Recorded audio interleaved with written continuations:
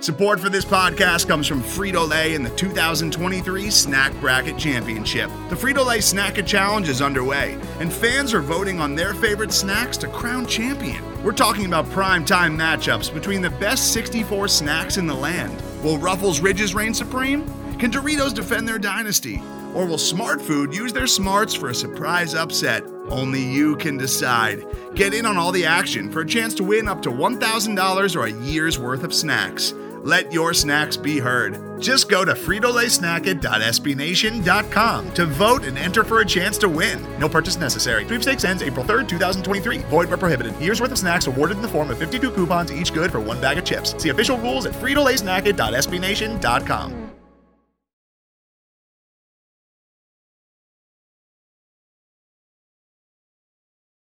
Hello, everybody, and welcome to another edition of The Only Podcast. I am your co-host, Austin Smith, joined as always by your other co-host, John Kirby.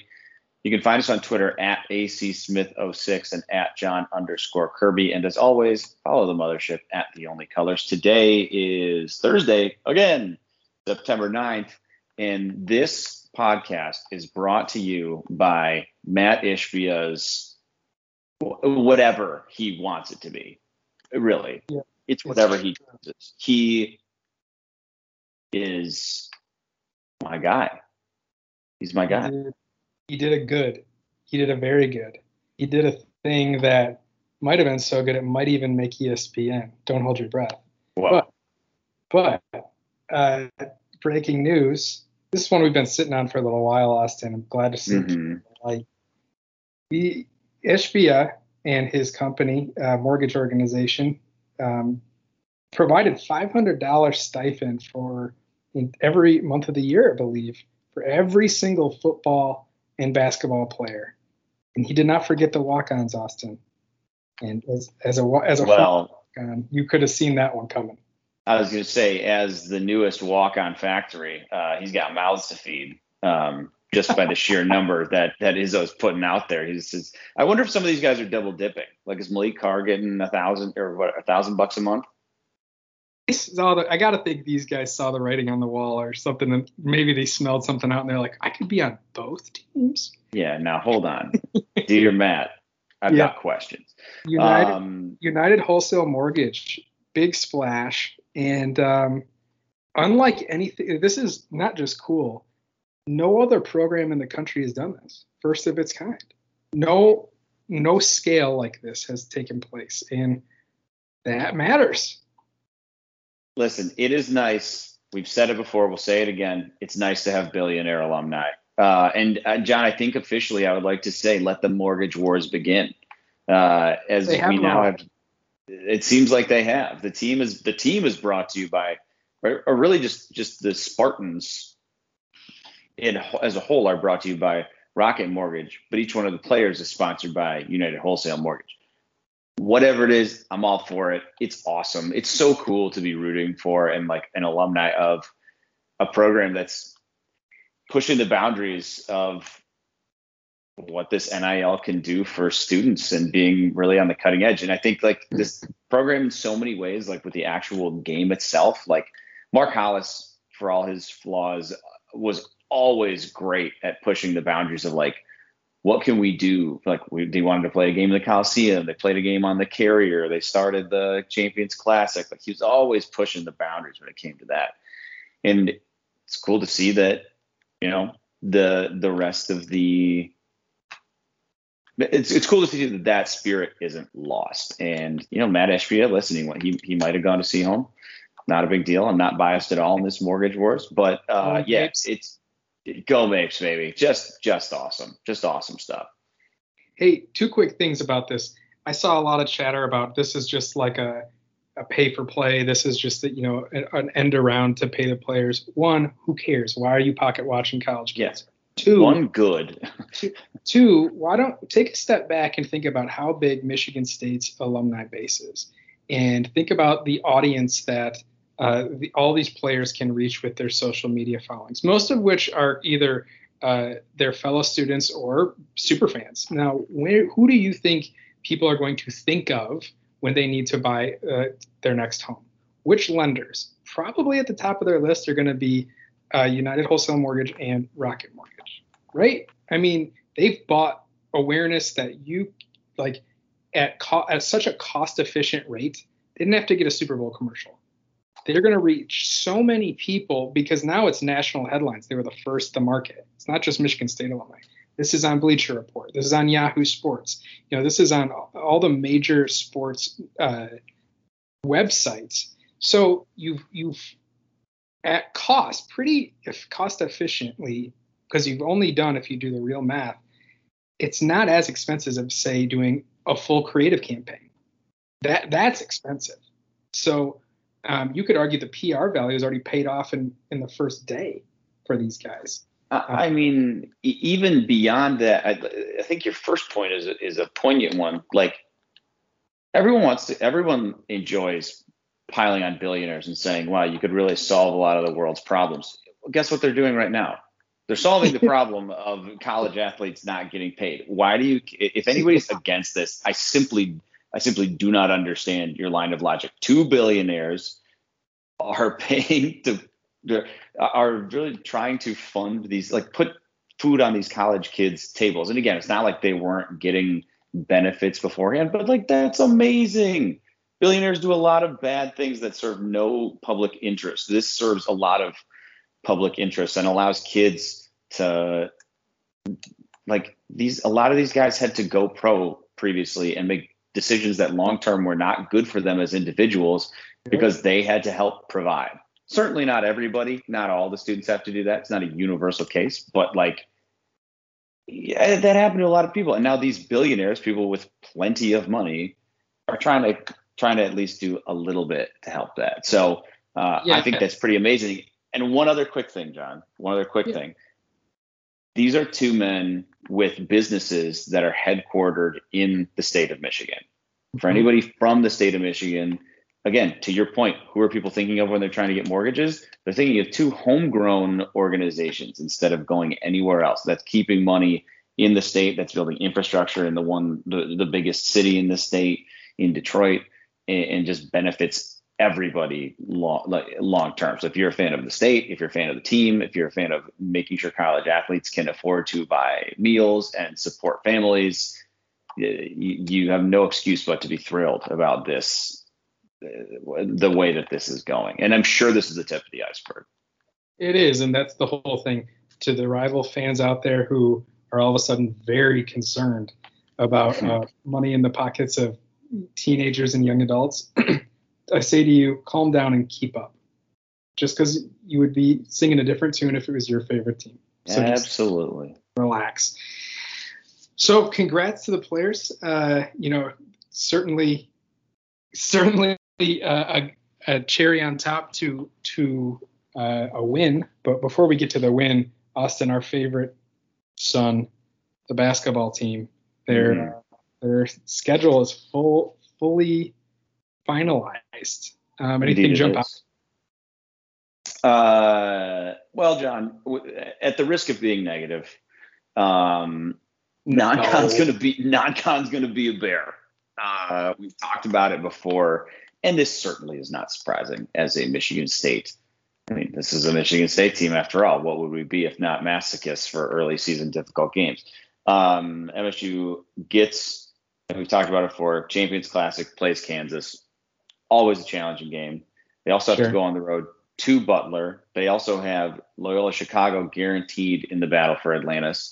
And then you might have to help me here. Who are the other teams in the battle for Atlantis? Potentially like UConn and Arizona State and like some of these other like huge, I believe there's some other huge schools in there too.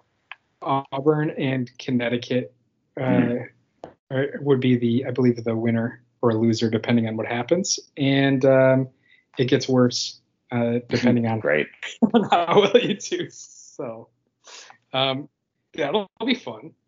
Oh, there's also Louisville on December 1st. So yeah, it is going to be, put it this way, we're going to learn a lot about the team right out of the gate, for better or for worse. So that'll be interesting. But I know, John, we were talking about this before we started recording. The early part of the Big Ten season, on the other hand, is a little more lenient. Yeah, it's nice to to play. So there are those 2 games in December because they expanded the schedule. So you have at Minnesota, who will be probably far and away the worst team in the conference this year, and then you play, gosh, I'm blanking, Penn State, I believe, at home, and then you turn around and the next 2 conference games are at Northwestern, which, as we all know, is a home game.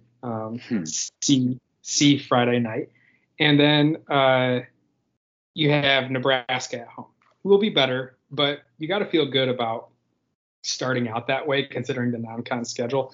So it's going to be a tough conference, but you probably couldn't have gotten a better draw, I think, at least for the ease into the conference season. Yeah, and I would even say beyond that, then you go on the road to Michigan, which will be a tough one, but then it's Minnesota at home and Northwestern at home. So your first 7 games, that's a nice stretch. Now, of course, it turns into an absolute bear down the stretch. You go at Wisconsin, at Illinois, Michigan at home, at Maryland, at Rutgers, Wisconsin, Indiana. Like, it heats up, with the exception of Indiana, obviously. It heats up pretty quickly. Let's just, as we always say, let's deal with that later, just like we'll deal with the 2022 recruiting class. Because, that's a tomorrow problem. Yeah, Jaden Shutt chose Duke. That's bad. We're running out of steam on the recruiting front. We'll deal with men's basketball later, man. Yeah, I just wonder if Alvin Ellis IV has any eligibility yet, because we might be knocking down his doorstep. Or I'm also wondering who's at Sunrise Christian. Who can we go get? Tum Tum owes us. He's the head coach there. Tum Tum owes us a lot. I agree. He owes me a lot of minutes back. Okay, so while I am working Tum Tum to get us another 5-star recruit, you can tell us about the atmosphere in Evanston, the first football game with fans full capacity that we've seen since 2019.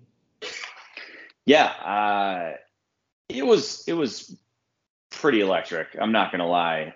As always, very much a Michigan State pro crowd, but it was at least 50-50 MSU to Northwestern fans. And it was just cool to be back in a stadium and feel the energy and the excitement and the optimism. This was the first game for a lot of intents and purposes of the Mel Tucker era, the first game he's played in front of any fans, and you felt that energy. You could see him down on the sideline yelling at players. The players were obviously super fired up, and to have that first play of the game, actually even before that, the pregame, singing the national anthem, seeing they had these divers, or the skydivers come in, it felt like this really awesome piece of normalcy. It was pretty incredible. But then the first play of the game is Kenneth Walker ripping off a 75-yarder, and I'm screaming at the top of my lungs in a very Northwestern pro section of the stadium. They're in shock. It was absolutely shocking. First of all, for so many reasons.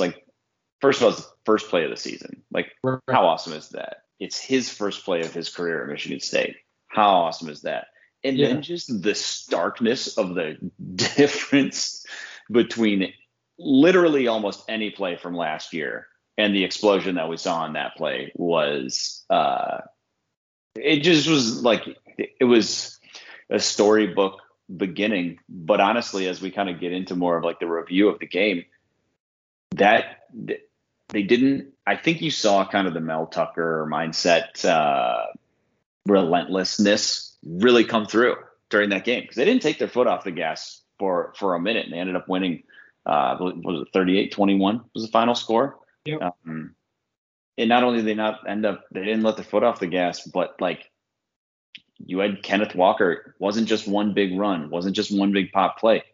He had the 7th most rushing yards by an individual in an individual game in school history with 264. Is what it was. I don't know. What were your main takeaways? I know we want to get a little more detailed here, but what were your takeaways? Well, I don't think you can wax enough behind what we saw. Whenever you see someone do the seventh best thing of all time, that's pretty cool and should be acknowledged. And, I think the most interesting part is, as you mentioned, this stark difference between having an offense with not just a pulse, but having like a clue. It's the difference between Jay Johnson offense without athletes and a Jay Johnson offense with athletes. Mm-hmm. Right. And I think that's the first thing in my head is he springs one for 75 and I'm like, oh, we got athletes. Like, oh man, let's okay. And I have to confess something. I missed the first play. I was very it was very on brand for the podcast for me to. That's true. I just, I was getting to it, and I got to it. I got to it a little late. It's not as if I had other activities, but just didn't get to it. Yeah, kind of like the thumbnail. We're getting to it. It'll happen in due time. So anyway, that was pretty incredible to see that. But not only, the 75-yard run, those happen, not a lot, especially not to Northwestern defenses, but breakdowns happen.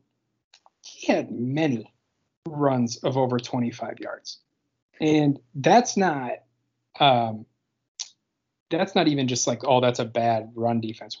Like, that's just a special guy at that point, right? Well, that's not just like clearly a quality player. That's a quality system. That's a quality play caller. That's quality blocking. He had more rushing yards in this game than any individual had on MSU last year, and he had four more touchdowns than any running backs ran for at MSU a year ago. It's all of the things that we sort of talked about in terms of having that extra year, having some plus players, getting impact recruits at positions of need. They all kind of came to life. And I do think, listen, we talked about it last week too. This is not going to be a good Northwestern team. It's just not. It's going to be a bad team. But I think they're going to be functional. And MSU was still able to go out there and really impose their will. And we said that was a key to this game, because if you weren't going to do that to this Northwestern team, not even to the level that they actually did, but if you weren't going to do that to this team, you're going to have a really hard time doing that to some of the better teams in the Big Ten. And not only did MSU pass that test, they destroyed that test. They aced that test. And I think that speaks to, I thought we saw a lot of really impressive push from Jarrett Horst. Certainly lived up to the hype, even up to the point where he got a personal foul penalty, and people said that was something he might bring to the table. Don't hate that. I think Nick Samick, I read, was one of the players of the week on the offensive line. JD Duplain was excellent yes. Run blocker. And so, there's a lot of shout outs, right? And I think it's just, I still can't get over the run offense was so pathetic, not just last year, just in general. Has been for a while. And it's not to say, one game is not a trend. You can feel a lot better about things going into next week than maybe you did all off season. The other piece about Kenneth Walker is, there's certainly the offensive line provided him push. You saw him make decisions and plays that you kind of do in NCAA football or Madden. Like, he's bouncing outside. Yep. Because and then his third touchdown was Jay Johnson just saying, oh yeah, I have a running back with 99 speed. I'm just I don't need to we don't need to make this more complicated than this. I'm just going to give him a swing and let him outrun their linebacker to the pylon. Sometimes football's that easy. It's funny, right? It doesn't have to be complicated sometimes. No, I think the coaches like to complicate it. But I think, everything we said, so we're talking a lot about the offense here, and just to put a bow on that part of it, last year was so painful to come out and score 38 points and look competent and seem like you had a game plan, and to give some credit where it's due to Peyton Thorne, not of a quarterback taking any crazy risks, having a quarterback that can put some touch on the ball, having receivers that were making some incredible plays. I mean, I think you saw the chemistry between him and Jaden Reed. Trey Mosley made an incredible one-handed catch. Connor Hayward, oh my God. Finally, I was having several religious moments in the stands when he was making plays, because that dude has been waiting to be used in this role. I'm sure you could go back almost literally 100 episodes in this show and find me saying he should be an H-back. He should be a gadget player. He's got too good of hands. He's too good with the ball once he gets it. Voila. He makes just some incredible plays. He had an unbelievable catch down the sideline. He had a play where he caught the ball about 7 yards short of the first down, and then ran over like 3 guys on the way to the first down. It was great. A borderline religious experience for your boy in the stands for that one. So it was amazing. It really, really was. We still didn't see a ton from the tight ends, but we can't ask for everything in 1 week. Hey, yeah, again, is it crazy? We found, like you said, potentially a third wide receiver when you have Trey Mosley, who showed up. You have a run game, and I think the better part of it is, people are saying like, oh man, I don't know if we've seen enough from Thorne. Can he do it? It's like, okay, but also same people would have been mad if you took the ball out of Kenneth Walker's hands because he had such a great day. So like, it can't be both. So let's just appreciate that. If a guy's hot and you are running the ball easily, just keep doing it. But so this is what you want, right? Like this is what you want from a quarterback. You want a game manager. Peyton Thorne has never, or at least probably not this year, maybe later on in his career. At this point, he's not going to be this game-breaking dude. He's not he's not this super running the ball crazy athlete. Does enough to be dangerous. Doesn't have the biggest arm in the world. But if you have a good offensive coordinator and a good running game, I think you saw what he can bring. And honestly, with a team that is so desperately in need of just any type of consistency on offense as a program, like you can't really ask for a lot more than what you got from Peyton Thorne. And quite frankly, I think what you got from him tonight, if it's combined with what you got from the running game or anything even, kind of close to that, you're going to win maybe more games than people thought at the beginning of the season. So it wasn't all good. I mean, it was very. Wins are good. Wins are good, and weirdly, the defense was kind of the area of concern and maybe consistent concern throughout the season here. Fortunately, MSU has a very defensive-minded staff, so you can hope that they will be making market improvement game over game. But honestly, there's a lot left to be desired from specifically the cornerback position. Hunter Johnson played surprisingly, I don't want to say well, but better than we'd ever seen him play before. And, he's not the best quarterback Michigan State will be playing this season. So something's got to change, because also the defensive line was very solid in the run defense, but struggled on their own to generate a lot of rush.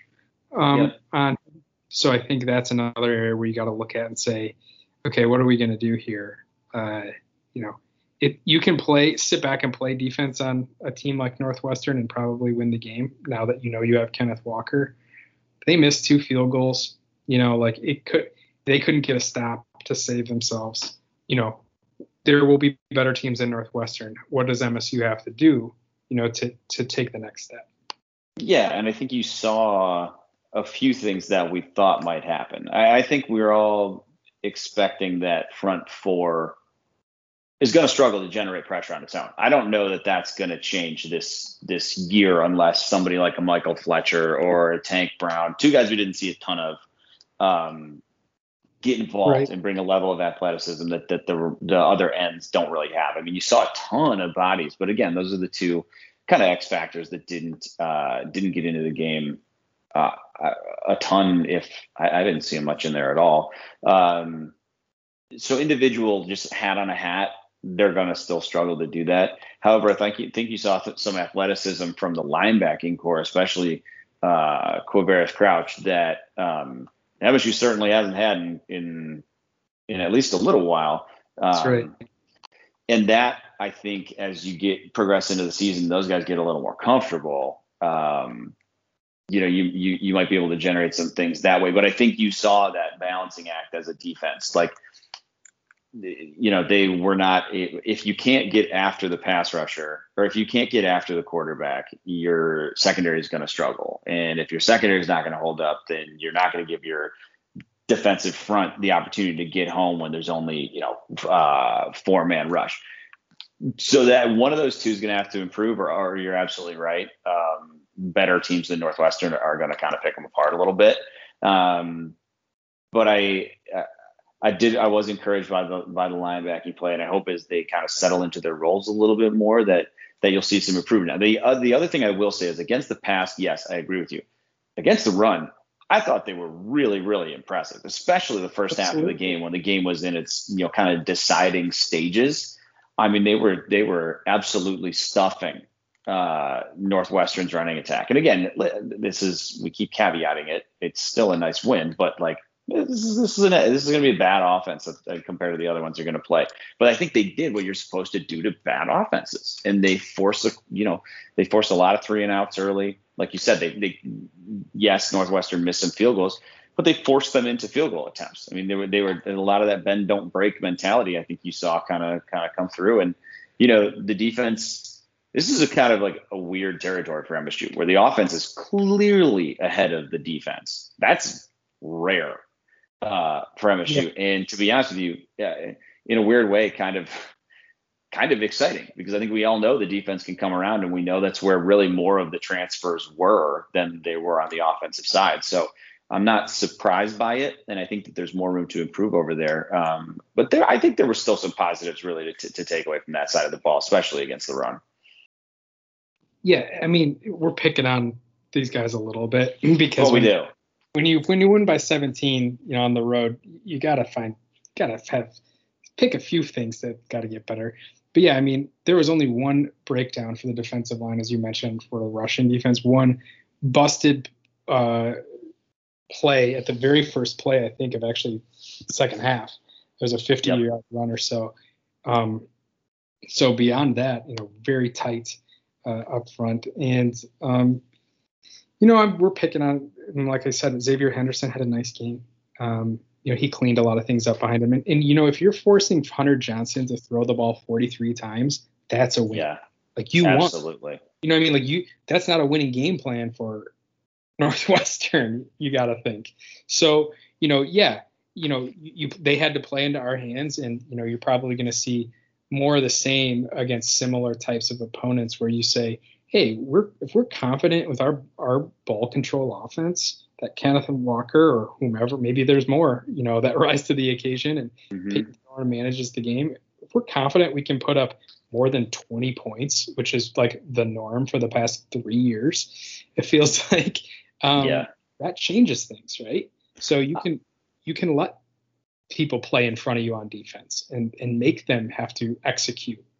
Well, I will say this is college. Like at the end of the day, this is college football. Like the quarterback play is going to vary wildly, and I would say the vast majority of times you want the other team's quarterback to beat you. In the NFL, it's a different story where you have so many of just the best of the best playing. But like in college, like look around the Big Ten. Truly, I mean, how many quarterbacks are in the Big Ten right now that you're like, ooh, that guy can come out and beat us kind of no matter what, we just got to hope to survive.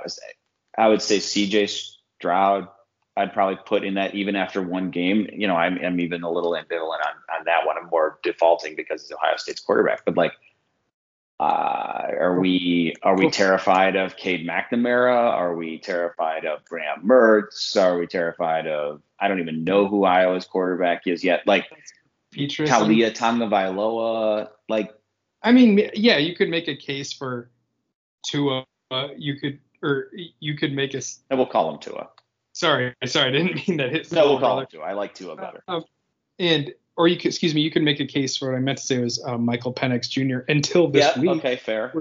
Where he fell apart, and so I I don't All know, I'm man. saying It's is a great point. I'm okay with this being like, if it's my team's going to stop one thing, run or pass, give me the run all day. If they can be stout against the run, they are going to be in position to compete in or win a lot of games, because they're going to make these quarterbacks beat them. And quite frankly, I like I was just saying, I look around the Big Ten, and yeah, you're right about Penix. Penix is a good call.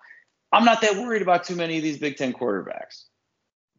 Yep. I'm not that worried about Derek King anymore. You know who people are worried about? Kenneth Walker III. As they should be. That's right. So let's bask in the win. Hopefully we'll get another one. We'll talk about Youngstown State in a bit, but let's take a commercial break and take a walk around the nation in the Big Ten. It feels good to be back. Okay. 3, 2, 1. Today's episode is brought to you by Cars.com.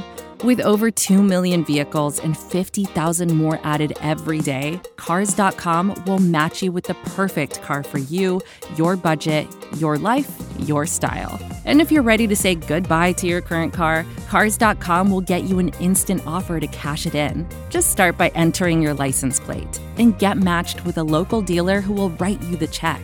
So whether you're looking to buy or sell, just go to Cars.com. It's magical.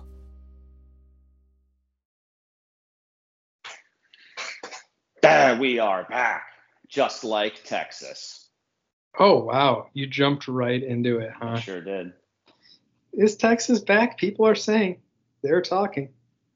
They're certainly asking. They held up their end of the bargain against Louisiana, Lafayette, Ragin' Cajuns, 38 to 18.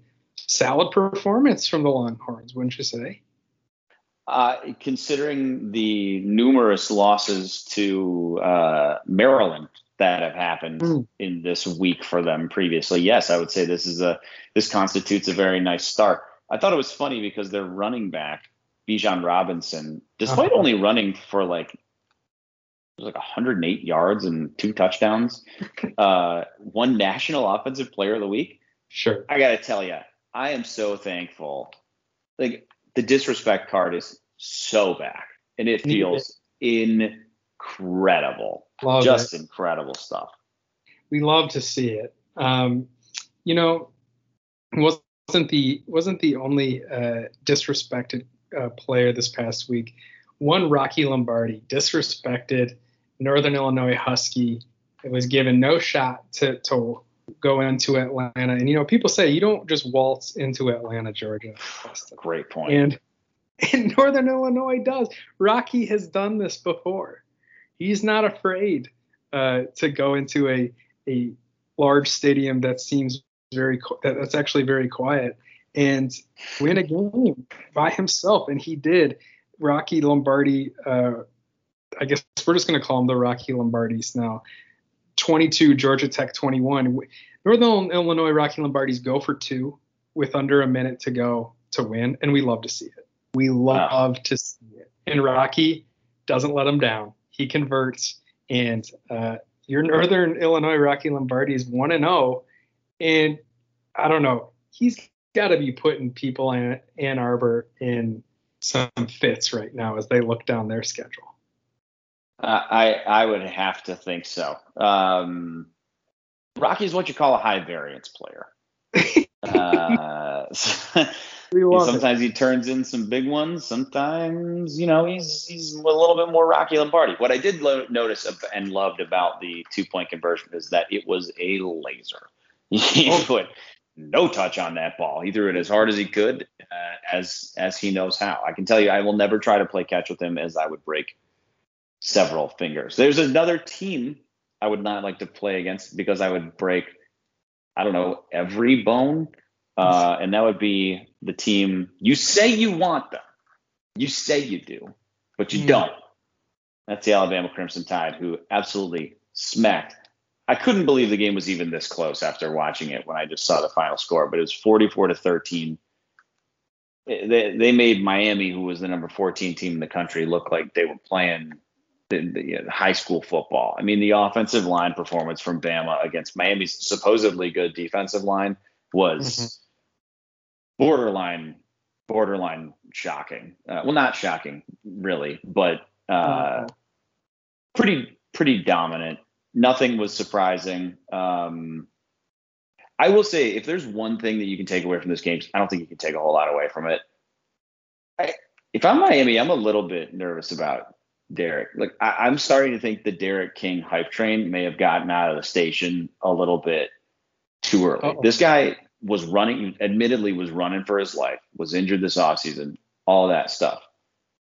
This guy's 24 years old. Mm-hmm. People forget. Mm-hmm.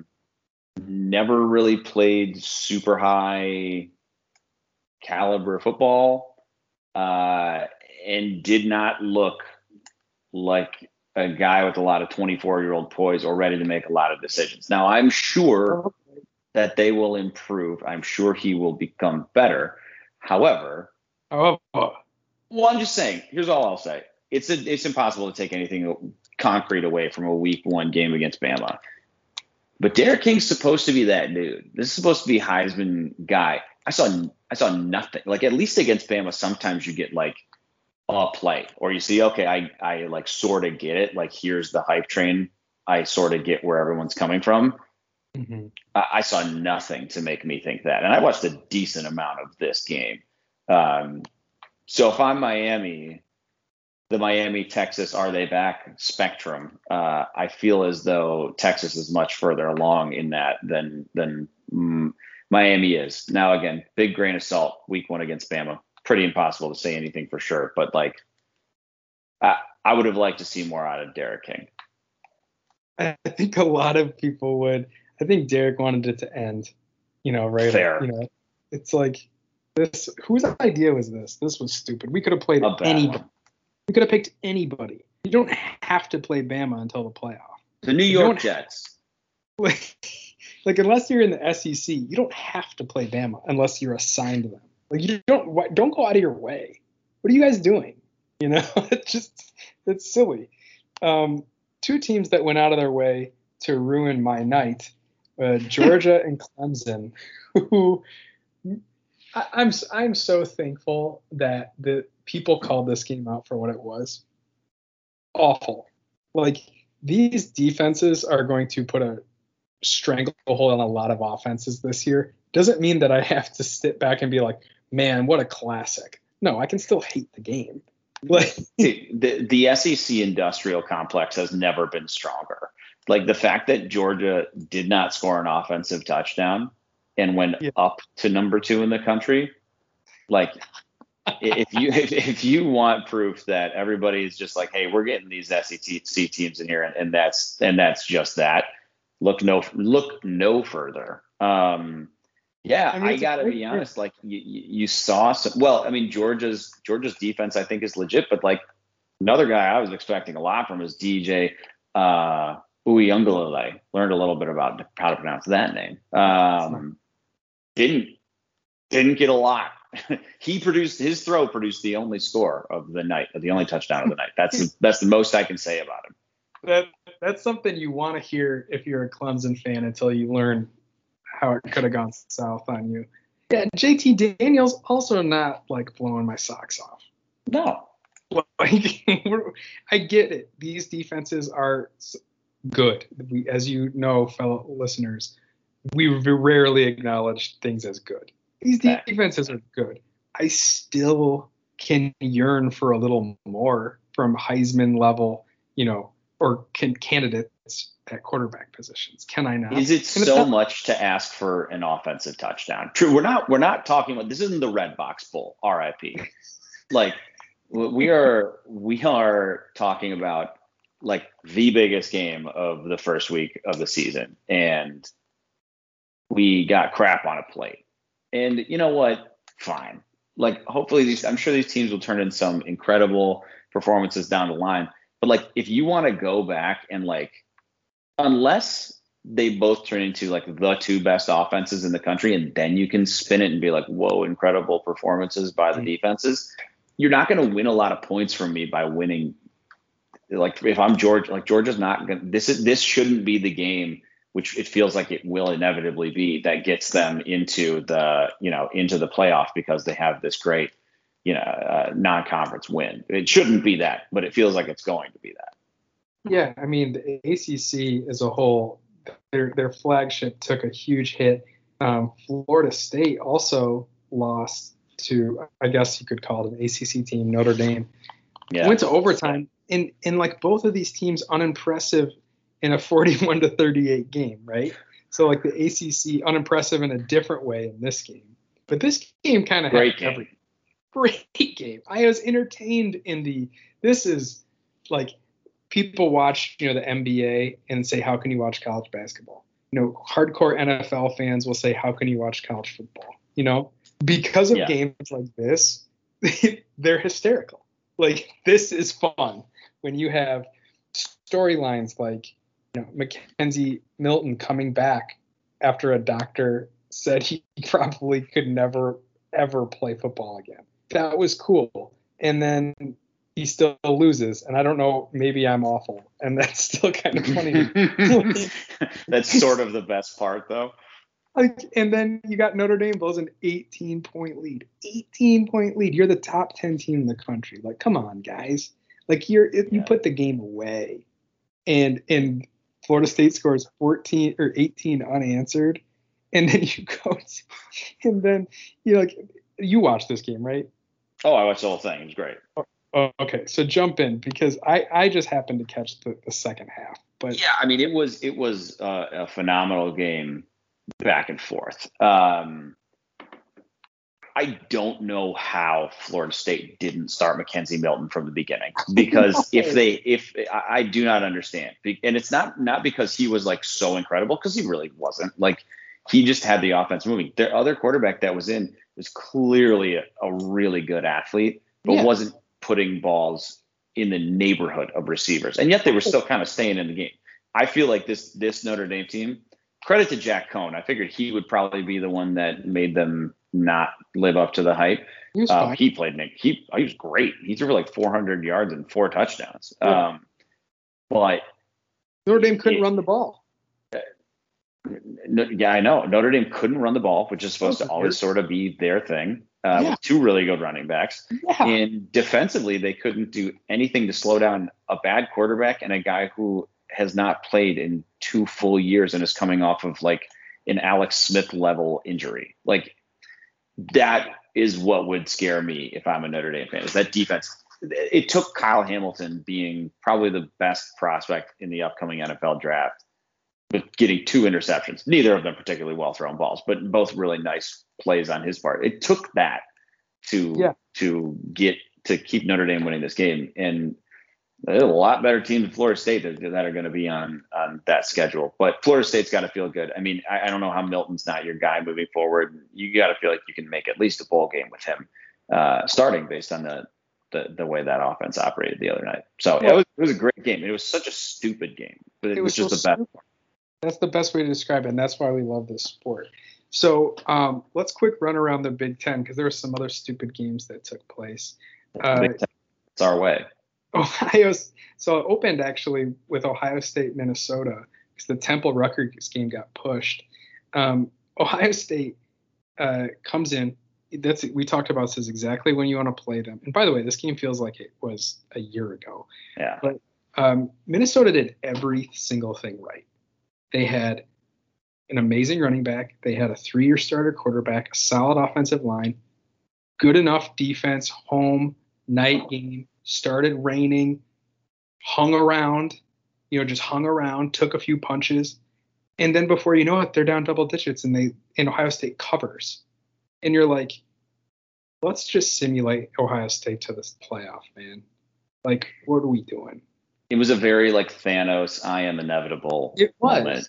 It was just that all that it took, because the receivers were getting open and they were popping huge run plays. Like, it was just a matter of time before they started hitting plays that were there the whole night. And for them, it's like, if CJ Stroud is able to complete these passes, call it 30 yards downfield, 25 yards downfield with any type of regularity, which he's clearly talented enough to do. Mm-hmm. I mean, they're going to the playoff. They are so far in a league of their own when it comes to Big Ten teams. Like, nobody's close to them. Iowa, which we'll talk about in a second, is in the top 10. Wisconsin is obviously not good. Penn State went on but it doesn't matter. No one's close. And nobody's going to be close for the foreseeable future, especially if Stroud is this guy. So, yeah, I mean, they were, and to your point, like, Minnesota did everything you could do. And it still just all sort of fell apart. So I don't know, like, when you look at who, I still think Indiana is probably equipped the best to actually hang in and beat Ohio State because they can actually have an explosive plays in their bag. But, like, I don't know who else. A stupid team like Penn State, maybe, but I feel like they'll shoot themselves. They'll have the gun. There's that meme from Tom and Jerry of the cat, which I believe is Jerry.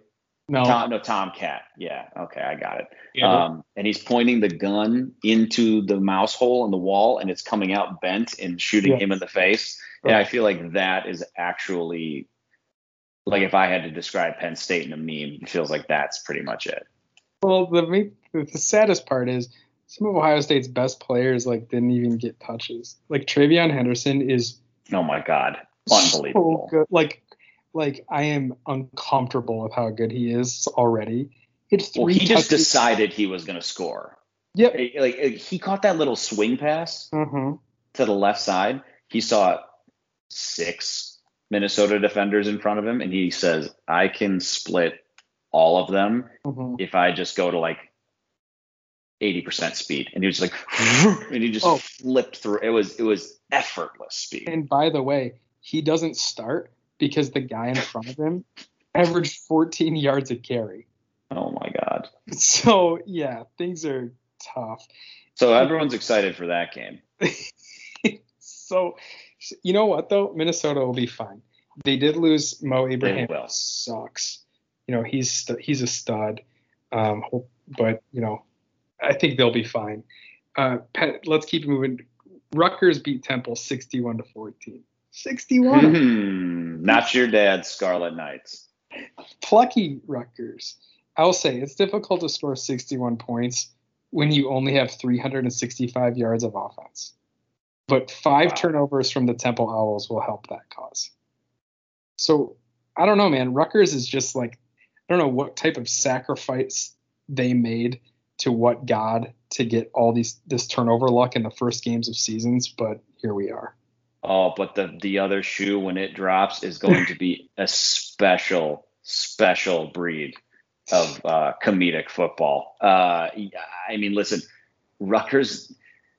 Listen, I'm glad that they're using up all the luck now, though. Like, use it when the hope can be the highest, because Rutgers fans deserve it. But man, you know what's coming. It's like a 9 turnover game against Penn State or something equally stupid.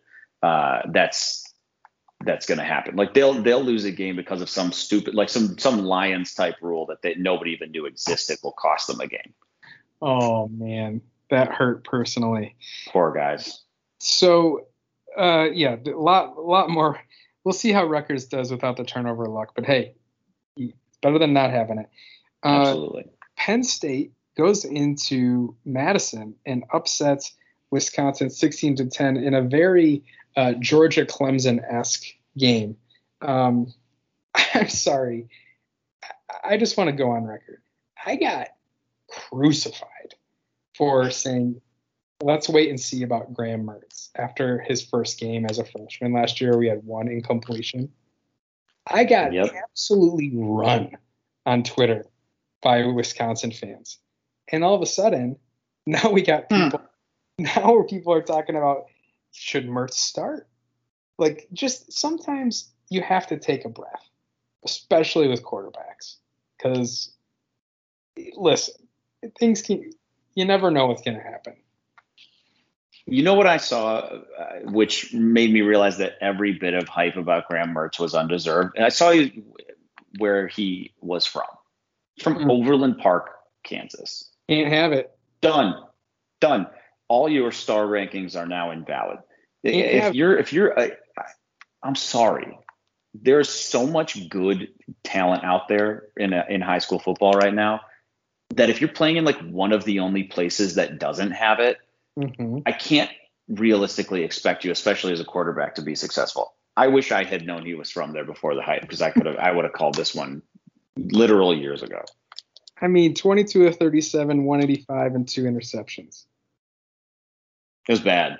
In an imminently winnable game. Oh, and what else did we say on the pod? Pat ourselves on the back. We don't trust Wisconsin's rushing attack, which is a weird thing to say. 58 carries for 174 yards with a long of 19. With a Clemson transfer running back. Come on.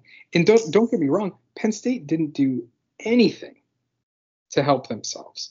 18 carries for 50 yards. They gave up and put the ball in the hands of Sean Clifford, who, I mean, was serviceable. He was fine, but like Wisconsin. He's always going to be fine. He's always going to be fine. I will say Penn State's front seven was flying around the ball. That's what's going to keep them in games as the year goes on. And if it's not that, then I'm not sure what they're going to do.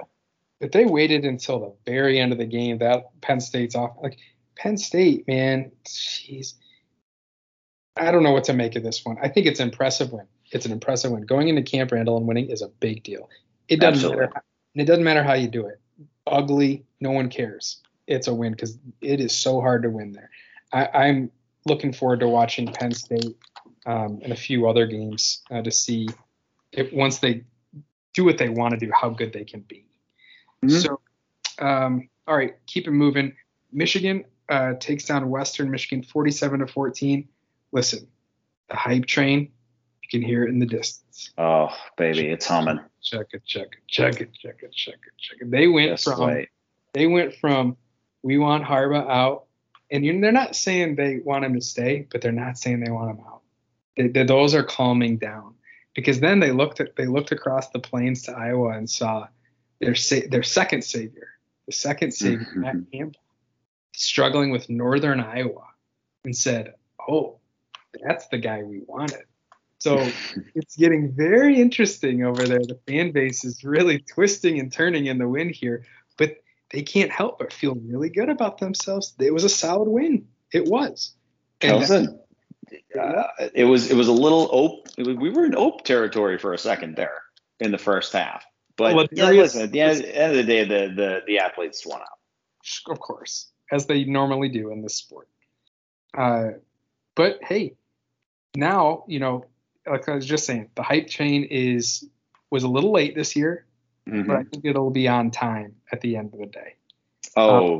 Yeah. And the only thing that is a little bit of a bummer is that Washington managed to slow it down a little bit because they lost to Montana, who apparently has a football program. We'll get to that one. We'll get to that. Okay. Nebraska bounces back with a 52-7 win over Fordham. Okay. Congrats. Fine. Okay. Iowa, Indiana. So did you see any of this? I did not get to watch it. I just saw the box score, and I could not believe my eyes. And I live bet it at Indiana plus 19.5 and felt great. And yeah, that didn't work out. You live bet just to cover 19, right? Yeah, cover 19. Oh, okay. Thought you were feeling really frisky on a money line. Iowa 30. Oh no. Indiana 6. And here's a game that happened. You mentioned, I think it was you were talking to me earlier. Iowa's front seven just made Penix's life hell. And here's what happened. And we've seen this happen. I'm going to date ourselves a little bit. A game plan fall apart before it starts. Remember when MSU in 2011 went into Iowa City and had a really Kirk Cousins team? Oh, yeah. I remember it well. Breaks beat off him 39-6. Still remember it. I was there. It was a tough. And it had – I don't think the score was reflective of the teams, but it just went south so fast. And then you completely threw out the game plan, right? And it kept spiraling. So, Iowa scores – and Penix throws an immediate pick 6, and all of a sudden you're down 14-0 before you can blink, and you're like, oh boy. And you try and settle in, And then there's another pick six. And then there's another pick before halftime. And it's like, holy crap. It's just got way out of hand. And so they say, Austin, don't just waltz into Iowa City. Oh, if they've said it once, they've said it a million times. Yeah, that's tough. I mean, God, we were saying this last week too. It's funny how everyone was kind of saying, oh man, best Indiana team in so long. And they're number 17. And then Iowa's there at 18. And then they go in and the moment's just simply too big. You got to feel for them. I mean, you got to feel for them a little bit only because, you know, they don't get into this territory all that often. But then I remember they're also Indiana basketball fans, and I stopped feeling bad. On the other hand, frisky Iowa is so alive, just in time for El Assico. Well, maybe a little too alive. I feel like almost they need to take an L and settle back into their 22 ways. Yeah, the time's coming. Don't worry. That L is not far. Speaking of comedy that you just have to sit back and appreciate that you can all see coming, but the joke still lands. Illinois, coming off a big win against Nebraska, falls on their face to the University of Texas San Antonio Roadrunners, 37-30. I mean, come on, Bert. Everything about it is it's just pure heroin. Like, God, it hits so good and so hard. Like, what a rush. Bert Bielema. I mean, now imagine being Nebraska. How stupid must you feel? Very. So stupid. You should feel stupid. Illinois, just doing Illinois things, huh? And that poor fan base, they had about 5 days to feel great. And those are the ones I actually feel bad for. Indiana, I stopped feeling bad for. Illinois, I actually feel bad for. They don't deserve that. Maryland did very Maryland things like they do. Came out and played really well in a non-con P5 game, beating West Virginia 30-24. I think you mentioned this last week. I'm not willing to pass any judgments on a Maryland team until at least October. Absolutely not. Yeah, that's and this week does nothing to change my opinion.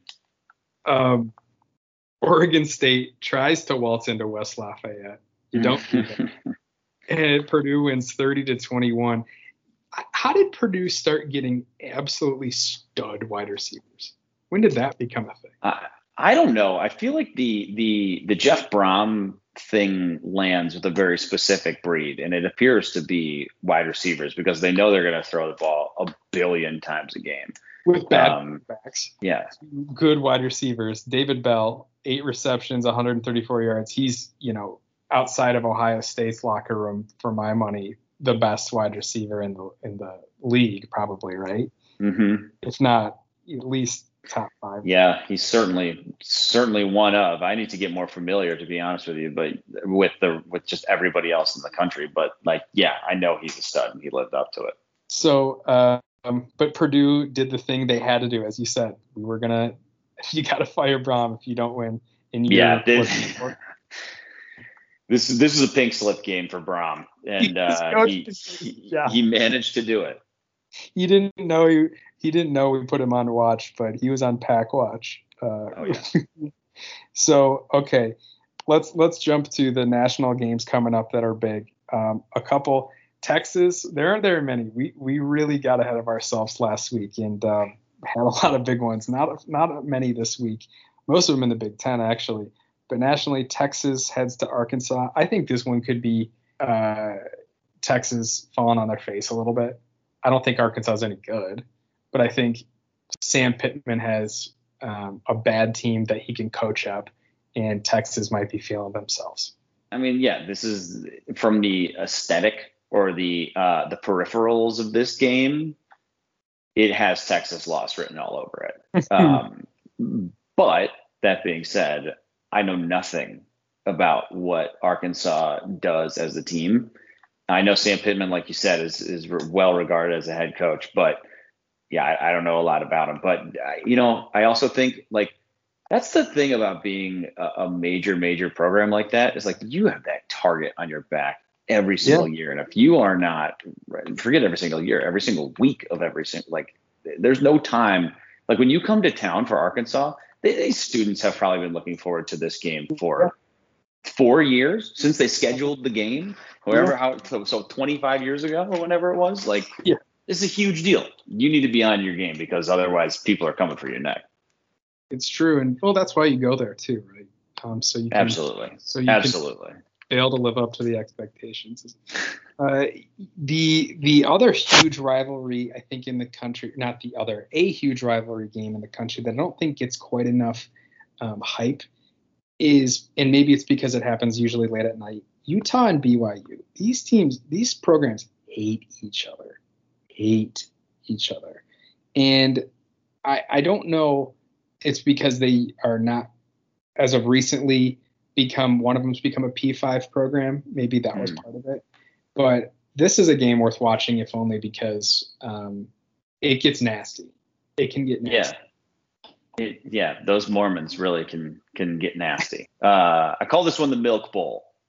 I feel like there's a lot of whole milk being drank during the tailgates of this game because we know there's no alcohol being consumed. So maybe people are getting real frisky and spiking some eggnog. Who knows? I don't know how you get around it because it's literally like illegal. I don't know. I don't know. But it feels like an aggressively white game to me. Well, I'm probably not wrong. If you're a Utah Jazz vibes, big time. The fan base. Here's a game to keep an eye on. Alabama just puts the hurt on Miami, Florida. Well documented. We know this. We talked about it. I wouldn't assume that you can just show up and beat Appalachian State, Miami. I mean, Miami hosts App State. That's a solid team. And they are. You might even argue that's a solid program. This is a program now that has asserted itself in the Sun Belt. I'm not necessarily even putting them on upset watch or Ope watch. I am. I'm going to put them on Ope watch. Because when you get your ass kicked like that, certainly there's going to be a lot of attention to detail this week. But I think there's just a general assumption, and you're like, well, and they're right. It can't be any worse. But because Alabama's the best of the best. But I just think you have to really channel in because, as you mentioned with Arkansas, Texas, you don't think App State has been thinking about this one for how long, right? To get the opportunity to go. Absolutely. Yeah, I mean, so just put them on Ope watch. That's fair. Again, this is one where you need to see something from your supposed Heisman guy in Derek King. Because if I'm not getting a damn good performance out of him in this one, I start to officially get a little bit nervous because who knows? You might be playing a really good defense in a week after that. Okay. So let's jump to the Big Ten quickly. I think the only thing that jumps out to me about the first game, Illinois at Virginia, which I do not think I could think of two more irrelevant or non-sexy football teams in the country. Like if you had to pull two P5 ones out of the hat, you mentioned Oregon State last week. They're up there, Rutgers too, but Illinois, Virginia is something not even a mother could love. And they kick off at 10 a.m., dude. 10 a.m. Central. Oh. They just put them on the ACC network. Sure. Yeah, it's better that way. I mean, this could be a fun basketball game, but this is two guys from. I mean, these are two teams from the bottom third of their respective conferences with the same colors. I'm really not getting a lot out of this game. Neither of them with particularly fun offenses. I'm not getting much from this. These are two guys that from two different friend groups that both of these guys really want to be accepted and a part of something. And then they've been kind of like talking shit to each other all night. And the friend groups are like, okay, yeah, like go for, like, I don't know, I'm not supporting you fighting this guy, but also it might be fun. And then they start fighting, like there's an actual fight that takes place outside the bar. And both friends groups are like, I don't even like this. Like, I don't even like this isn't fun for me. I don't even care. Like, I don't even want this to happen. And so basically nobody wins. So that's how I feel about this game. Yeah, I mean, it's nobody feels good about winning, no matter what. No, and the Big Ten and ACC don't care. It's like nobody cares. This is a very who cares game. Moving on. Minnesota hosts Miami, Ohio, trying to get back on track. I think Minnesota is, despite losing their their best player, has a very manageable schedule, and they could potentially even run off 8 straight. I think that would be good for them. I think this is a great place to start. Miami's bad. I think this is where their train gets rolling. Northwestern tries to get back on track, hosting Indiana State. Okay, go. Sure. Why not? Ohio State. Oh yeah, here we go. At 11 a.m. Good one. Ohio State hosting Oregon. Ohio State, no breaks. I mean, they jump on the road at Minnesota, who will be a very solid team, I think. Then you host top 10 Oregon next week. Okay, but still favored by 14. Like, jeez. Yeah, and like if I'm betting this game, I'm probably picking them to cover, to be totally honest with you. I mean, I'm sure Oregon's great, but I don't know if Kayvon Thibodeau is going to be 100%. I know their quarterback is a little bit unproven, so it's like, I'm just not totally sure where to go. I'll just bet Ohio State until they play Bama, basically. I think they've reached that level for me. Yeah, I mean, there's no reason not to. At least go make some money on money lines with them. Rutgers continues their weak round robin of the Northeast, taking on Syracuse. As I mentioned, they played Temple, then Syracuse. It's just the Northeast, they just are so bad at football, dude. Boston College, UConn, Syracuse, Rutgers. It's got us, like, come on, guys. Combine and make one team. Like, make an ultra team. Just the Northwest team? Northeast. I agree. Oh, yeah, Northeast. Yeah. I think we should conglomerate the way that they do with New England. Yeah. It should be New York, flat line across, and there's everything up there. Yeah, I would agree. It should probably just come together and be one thing. Who says no?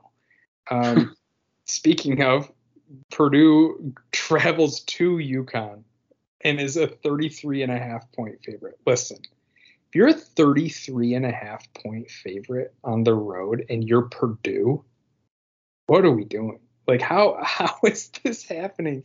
UConn, the only thing relevant about this, Randy Edsall, after losing by double digits to Holy Cross, he looked in the mirror and said, I don't need this.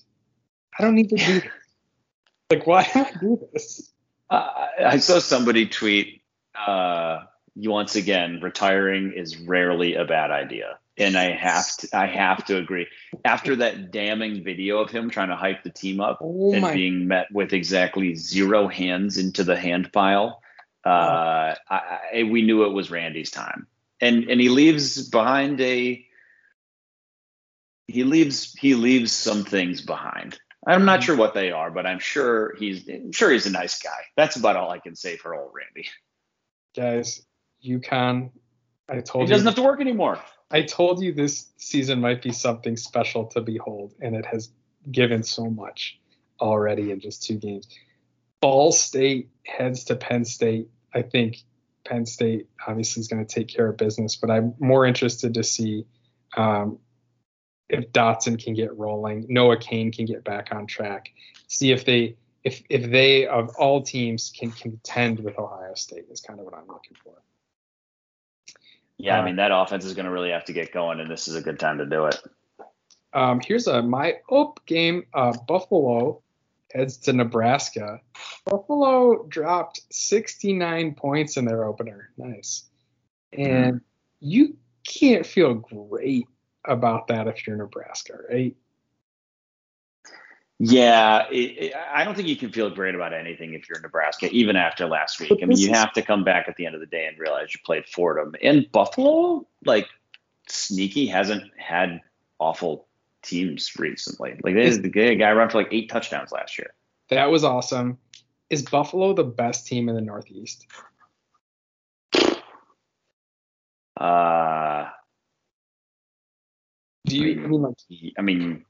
Here, my answer is the fact that I don't have an answer. That's a problem. I think that's about as fair as it could be. Yeah, that's already bad.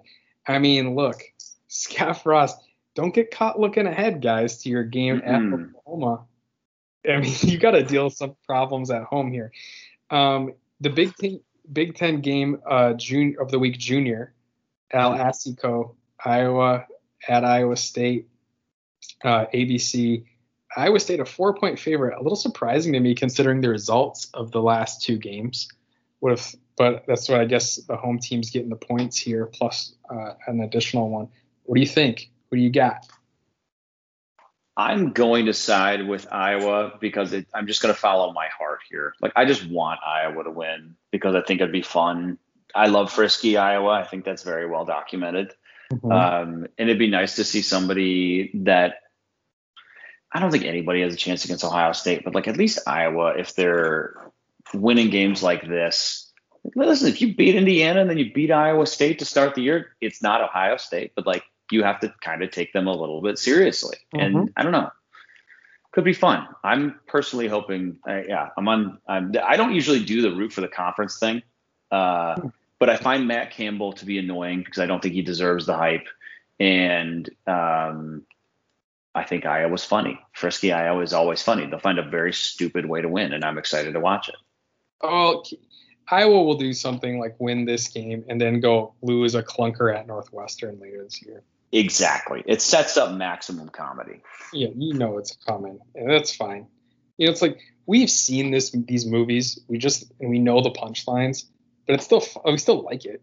And I'm still gonna keep watching. I still love watching the movie. I still love it.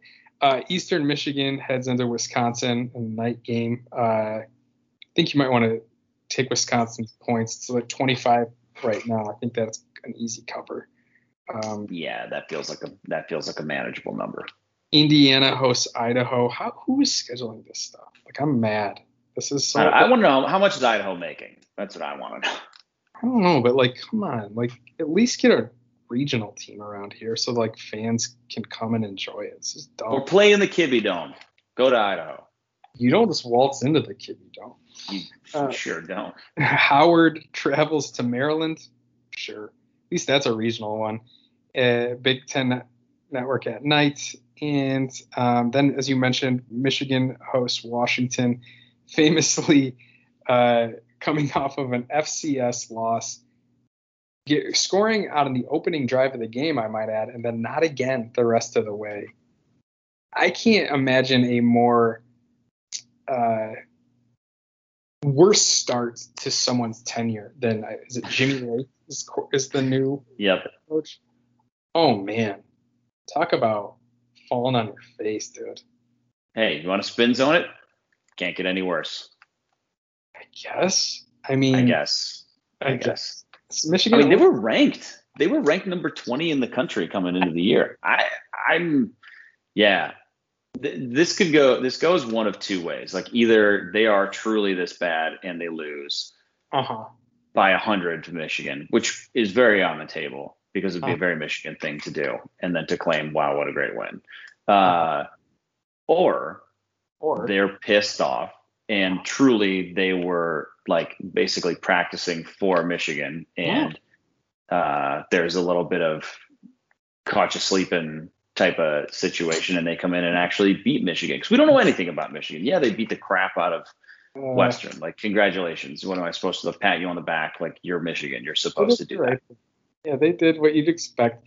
I think you're going to see actually a Michigan win that people are going to come away feeling less enthused, but because of the Montana result more than anything. And we don't know if that's indicative of this Washington team or not. I do know that 7 points against an FCS team, it's bad. That's not good, folks.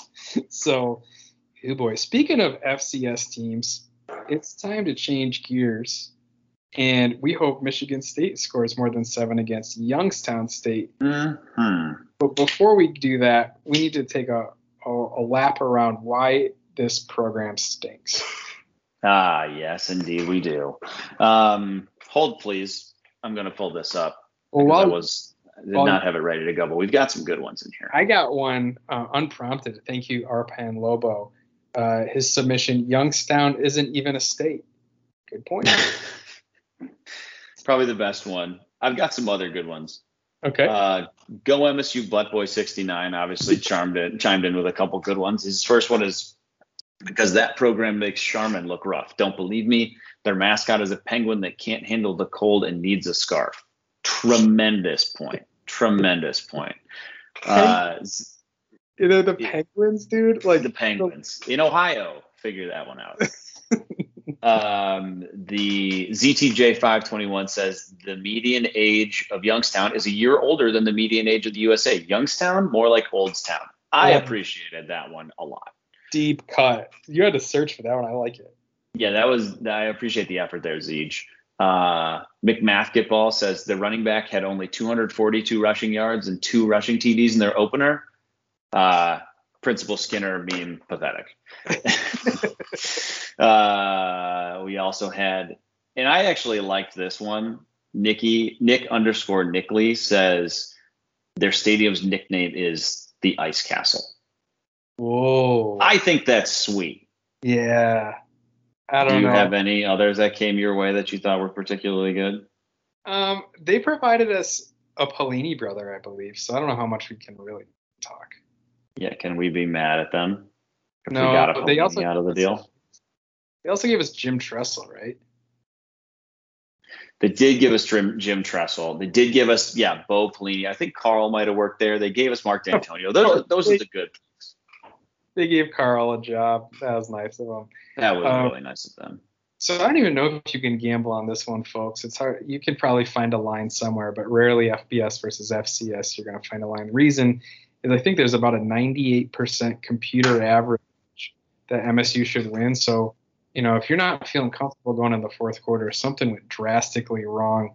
Last year they went 1-6, but they did start out the year with a win over the Incarnate Word Cardinals, which I think you pointed out to me was a nice little double entendre. Yeah, I like that because it could mean a cardinal, like a church cardinal, or an actual cardinal bird. And that's nice things about Incarnate Word. So would you do me a favor? Real quickly. I think Incarnate Word might be a Bishop Sycamore situation. Like, I'm not convinced that this is a school. It's for the record. That's actually, I don't. We should investigate. We're on it, folks. Someone look into it. Hey, so we're gonna bring back one of our favorite bits that we haven't done in a while, and that is roster names. And this is where Austin just opens the link to their team and reads his favorite roster names. We haven't looked in advance, and he's just going to say his favorite ones.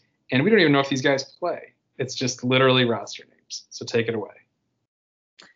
Thank you, John. I would like to start with the name of the best player on the team, but I really genuinely think it's one of the better ones you're going to find, and that is Demetric Crenshaw. And the reason why I like Demetric's name so much is because it's spelled Demeatric. Demetric. Mm-hmm. The meat trick. I gotta say, there's just a lot of really powerful energy coming from that name that I appreciate. Sure. I appreciate quite a bit. Let's see here. What else do we have?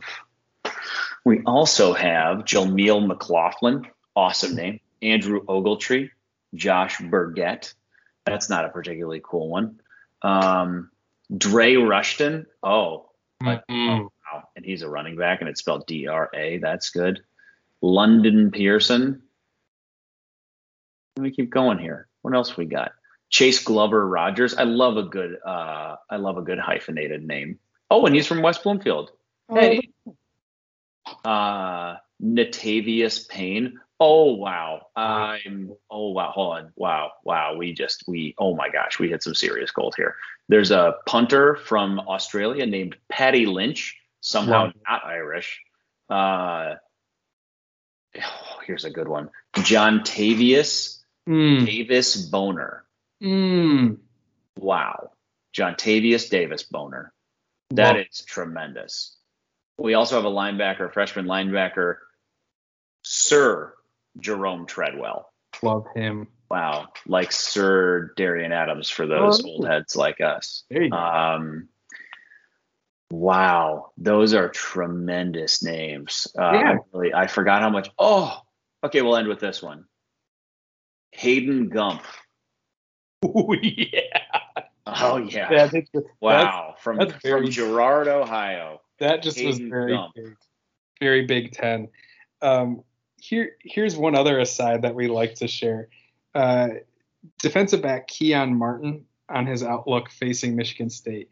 I approach this game like every other game. One thing I do before every game, every receiver that I guard, no matter what team it is, I follow them on Instagram just so they know who I am.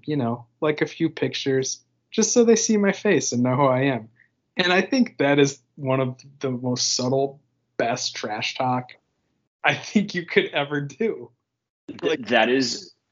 I think he should find out who their girlfriends are and follow them, because this is a criminal. This is like criminal mastermind stuff. Yeah, like a few of their photos, make them click on your profile and be like, who is this? I just got to follow. Oh, it's this corner. Mind games, baby. I love it. So you got to find an edge any way you can get it. You do. So what do we think, Austin? Give me the lowdown on the Pengies. What should we look at? So as you said, they took on the Incarnate Word double entendre Cardinals last week. Good news, they won. Mm-hmm. Bad news, they won 41-44 in overtime. Listen, I wouldn't call myself this incredible historian.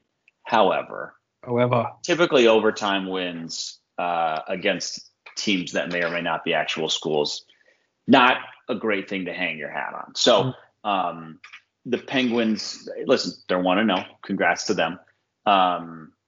Based on what I can tell from the box score, because I make my solemn promise to you, I will not watch any Incarnate Word football this year. They are very much a running team. Their running back, Jameel McLaughlin, as we talked about before, had 29 carries for 242 yards and 2 touchdowns. But really what gives it away is that Dimitri Crenshaw, the quarterback, had 20 carries himself for 81 yards and 2 touchdowns. They also had another running back with 12 carries. So to put that into perspective, those 61 carries to 12 passes for the Penguins. So needless to say, I think you can expect a lot of running out of the Youngstown State Penguins. On the other side of the ball, the Incarnate Word Cardinals, often referred to as one of the more potent air attacks in the country, obviously. But knowing that, they still went out and threw up 352 yards and 4 touchdowns. Cameron Ward, Incarnate Word's quarterback, threw for 350 and 4 tutties to a variety of different receivers. 4 receivers for them had over 70 yards receiving. They also had a 100-yard rusher. Kevin Brown had 19 carries for 118 and 2 touchdowns of his own. So Youngstown State runs the ball and gives up passing yardage. I will say that if you're drawing up an opponent that you want Michigan State to play that's going to be a cupcake, they fit this profile. You're gonna find out 2 things. You're gonna find out if MSU's run defense is legit or not, because for all the things that are wrong with Youngstown State's defense, they can clearly run the ball a little bit, and they do so in kind of a weird way that the quarterback's getting 20 carries a game. Additionally, you're going to find out how much Peyton Thorne is. Well, you'll find out 2 things. You'll find out if the running game is real, because obviously they can give up some yardage. If it was a fluke, MSU will struggle on the ground. If not, they'll succeed. You'll also have maybe an opportunity to see Peyton Thorne kind of turn it loose a little bit. I think that would be beneficial for everybody, and maybe make people come away feeling a little bit more at ease, confident, maybe feeling that he's got a little more he's a little more dynamic than maybe he showed. He was much more of a caretaker against Northwestern, but which is not a bad thing. I think, like we talked about, that's gonna help MSU win a decent amount of games this year. But that being said, this is the kind of game you look at. You're like, listen, if they can't run the ball, if he can't make some plays with his arm, and if they can't stop the run, then you start to worry a little bit about some longer term issues with the team. But I got to say, if they come out and can dominate the line of scrimmage kind of the way that they did for the most part against Northwestern, can create some pop plays. This one should be, like you said, I don't know that you're going to find a line on it, but whatever it is, you can't feel too bad taking MSU in it. Yeah, I think, you want to see improvement. You want to see the offensive line continue to dominate. You want to see the defensive line break up this unique rushing attack before it can even let our linebackers have to diagnose it, right? You're hoping that the defensive tackles busted up beforehand, and they did that against Northwestern. You hope for more of the same. I think you also want to see, maybe you want to see team play well enough that you have a different quarterback in there, and not to create a controversy. Or the other flip of the coin is you keep playing Peyton Thorne so he can find a rhythm. I don't know, not my call. What you don't want is a quarterback controversy. So, and I don't think you're going to get one regardless of how well a quarterback plays in this game, because Miami's coming up. But, this might also be a huge opportunity for some young guys that we only saw one freshman last game. Keon Coleman was the only one who saw the field. This might be a game where you see some freshmen get a crack to see if they're worthy of actual playing time later on. That's what you hope for. That's what you hope for in this one. Yeah, I mean, it's not to say this is a guaranteed one, but this is going to be the easiest game on the schedule. So you got to take care of business. You had a good win against Northwestern. You can't look ahead to Miami. Win the game. You want to take the next step as a program. You don't overlook opponents. You win these types of games. And you win them handily. One more fun thing about Youngstown State for our very old head listeners. Advisor to the coach for Youngstown State, Mike Tomczak. Does that name do anything for you? He was Steelers quarterback, right? That's right. He was also he's a long NFL journeyman quarterback for the Bears, Packers, and Steelers from 85 through 1990. I just find that fascinating. He was an old Ohio State quarterback back in the early 80s. I find that fascinating that he is on the staff. Guy loves the game. Football guy. Big time. To be an assistant 30 years after you retired to Youngstown State head coach is a commitment to the game of football. There is no question. He's got to take a page out of the Randy Edsel book. Retirement is rarely a bad thing, right? It's rarely the wrong decision. Rarely. So have fun if folks go into the game, first home game for Michigan State, and with fans in quite some time. Enjoy yourself. Have a few dad pops. Don't get too wild, but enjoy it, man. This should be a fun one. Maybe get pretty wild. Just don't be offensive and don't hurt anybody. You can get as wild as you want. Have a good time. I hope the students show up, show out. I know MSU struggle with attendance in these games in prior years. I like to think that won't be the case in this one, given how long it's been since students have been in the stadium. But yeah, it's exciting. I mean, Mel Tucker's first home game in front of the crowd. You make sure you want to be there for that if you can be. So any parting words, John? Yeah, two quick things. While you're there, enjoy that Michigan State's creative team is now labeling Spartan Stadium the Woodshed. I don't know how you feel about it, but they want to pack the Woodshed. I think it's great. I kind of like it. I think it's hitting me the right way. And the other thing, it sounds like we will no longer be doing Thunderstruck, but this week we will be swag surfing. Austin, I knew that would be news to you, and I wanted to hit you with it. Oh man, you can't. Wow. I'm borderline speechless. Like there is no bad time to play that song. Truly, like it is whenever it comes on, no matter where you like. It's one of those songs you stop and you're just like, yep, I'm gonna go ahead and listen to this and get super into it right now. Wow, that is That is fantastic. I do hope at some point, just again, to date myself, I hope they bring back Take It to the House at some point, because I loved when they'd play Take It to the House. And it was the only time we ever took it to the house was when we played that song. So, yeah, I hope that happens at some point. But, man, Swag Surfing, that is phenomenal news. Thunderstruck's played out. If you are going and you don't know what to do, Google it. Now, there's a that you can't be left not knowing what to do. It's very easy, but don't be the guy or gal who doesn't know what they're doing. That's embarrassing. You should already be embarrassed. You have a chance to prevent your embarrassedness. I'm sticking with that pronunciation. Right now, if you go and do your homework, which will take you all of like 8 seconds and maybe a couple YouTube videos. And you'll enjoy it. You'll watch a lot of the videos, I'm guessing. Oh, you will, because it is pure. Awesome. All right, John, that was a fun week 1. This should be a fun week 2. Keep it rolling. To it. All right, guys. Thanks for sticking with us as always. For John, this has been Austin. We'll catch you next week. See you.